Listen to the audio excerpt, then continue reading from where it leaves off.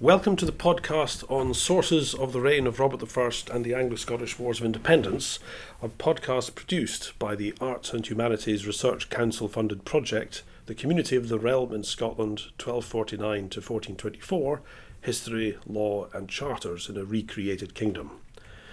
The project team is made up of historians from the universities of Edinburgh, Glasgow and King's College London, and is recorded in the King's online studio at King's College London. Each week, we take one of the important sources from the reign of Robert Bruce, King of Scots, from 1306 to 1329, and explain what it is, how it survives, and why it matters. I'm David Brune, Professor of Scottish History at the University of Glasgow, and this week, Professor Steve Boardman from the University of Edinburgh will be taking us through the Irish Remonstrance. So, first of all, can you tell us something about what this source is? Well, the Remonstrance, which is a name given to a legal document for redress of a grievance, was a letter sent to Pope John XXII, largely as a justification for the support given by some Irish lords to the Scottish invasion of Ireland, spearheaded by Edward Bruce in 1315 and lasting until 1318. The document has notable parallels with another famous letter sent to the papacy some 3 years later, the so-called Declaration of Arbroath, and I believe there's another podcast about that declaration on its way. The Remonstrance, in effect, lays out a potted history of the Irish people, royal dynasties and church in ways that reflect contemporary understanding of what constituted a fully developed medieval gens or people, a people with a natural right to autonomy or independence under its own chosen leaders. Now, the letter was purportedly sent by Donald O'Neill, describing himself as King of Ulster. And as we've already noted, a remonstrance is a form of legal complaint or petition. And while that is in some ways a reasonable description of the content of the letter, the title by which the text is now known, the Remonstrance, is a modern coinage rather than a contemporary description. The letter, as it survived, is undated, it's unwitnessed, but the context and the content clearly means that it's likely to have been written sometime in this window, 1315 to 18, while Edward Bruce was actively campaigning in Ireland. Thank you very much. And could you say something about how it survives? The key point, I think, to notice is that there is no known archival copy of the document. There are no originals of the Remonstrance. And the text is preserved only as a copy found in 14th and 15th century manuscripts of John of Forden's Chronica Gentis Scotorum and Walter Bauer's Scotichronicon. So, in what context was it issued? Well, as we perhaps suggested already, the text is produced in the midst of the Scottish invasion of Ireland, led by Edward Bruce, but with considerable support from his brother, King Robert. The text seems to lay out the case for the Scottish intervention to be regarded as a just war designed to bring about the end or an end to the suffering of the Irish being depicted here as a fully formed Christian people, a gens or a natio with a long-established right to political autonomy. So in a sense, it's designed to present to the papal court a very different view of what's going on in the island of Ireland than might be being presented there by English envoys and English ambassadors who are perhaps suggesting that there is a rebellion underway in Ireland against the English king's established overlordship, which is not only being supported by Irish rebels, but this strange intervention, an invasion of the lordship of Ireland, which is English territory, by the Scots. So could you say a bit more about what the text actually says? The text is essentially a narration of atrocities of various types, a record of the misgovernment of the Irish and the island of Ireland and of the usurped rights of the Irish people. It's clearly a piece of diplomatic propaganda sent in O'Neill's name to make clear and justify his support for Edward Bruce's claim to the kingship of Ireland, and lays out this case for the Irish support for the Scottish intervention to be regarded as a reclamation of usurped right and status. So, for example, it runs through the way various Irish noblemen have been killed.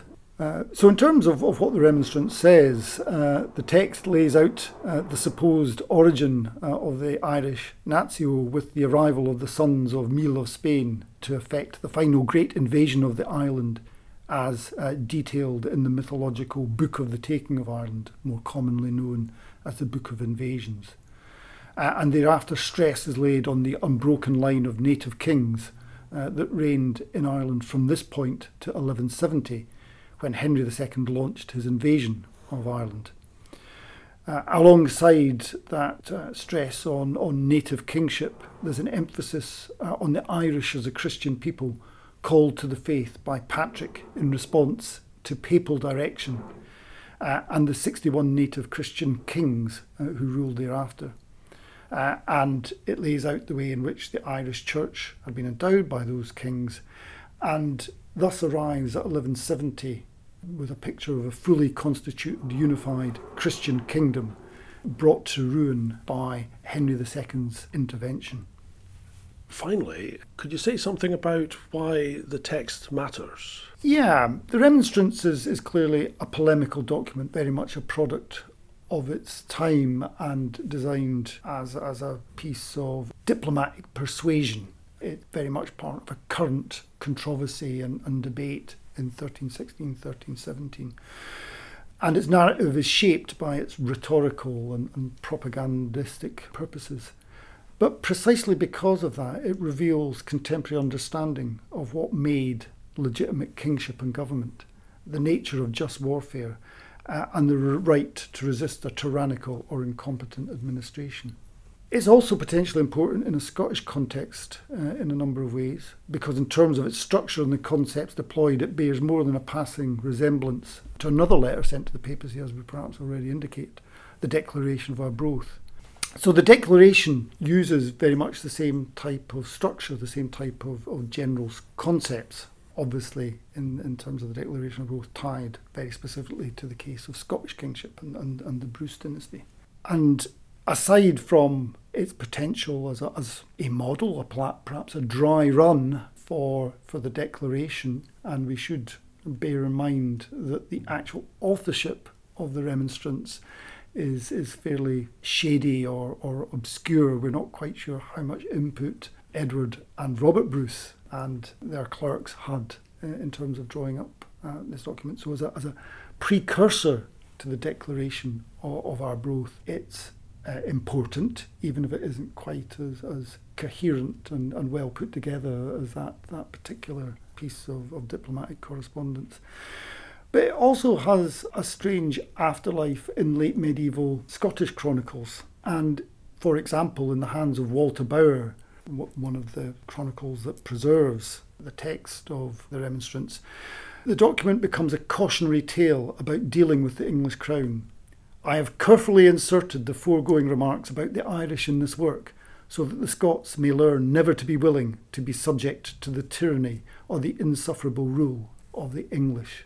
So, as I say, a type of cautionary tale.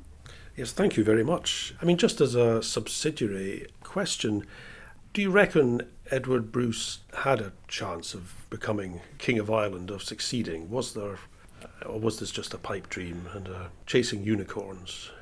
It's one of those great counterfactual questions, really. It looked as if it cannot possibly be brought through to a successful conclusion.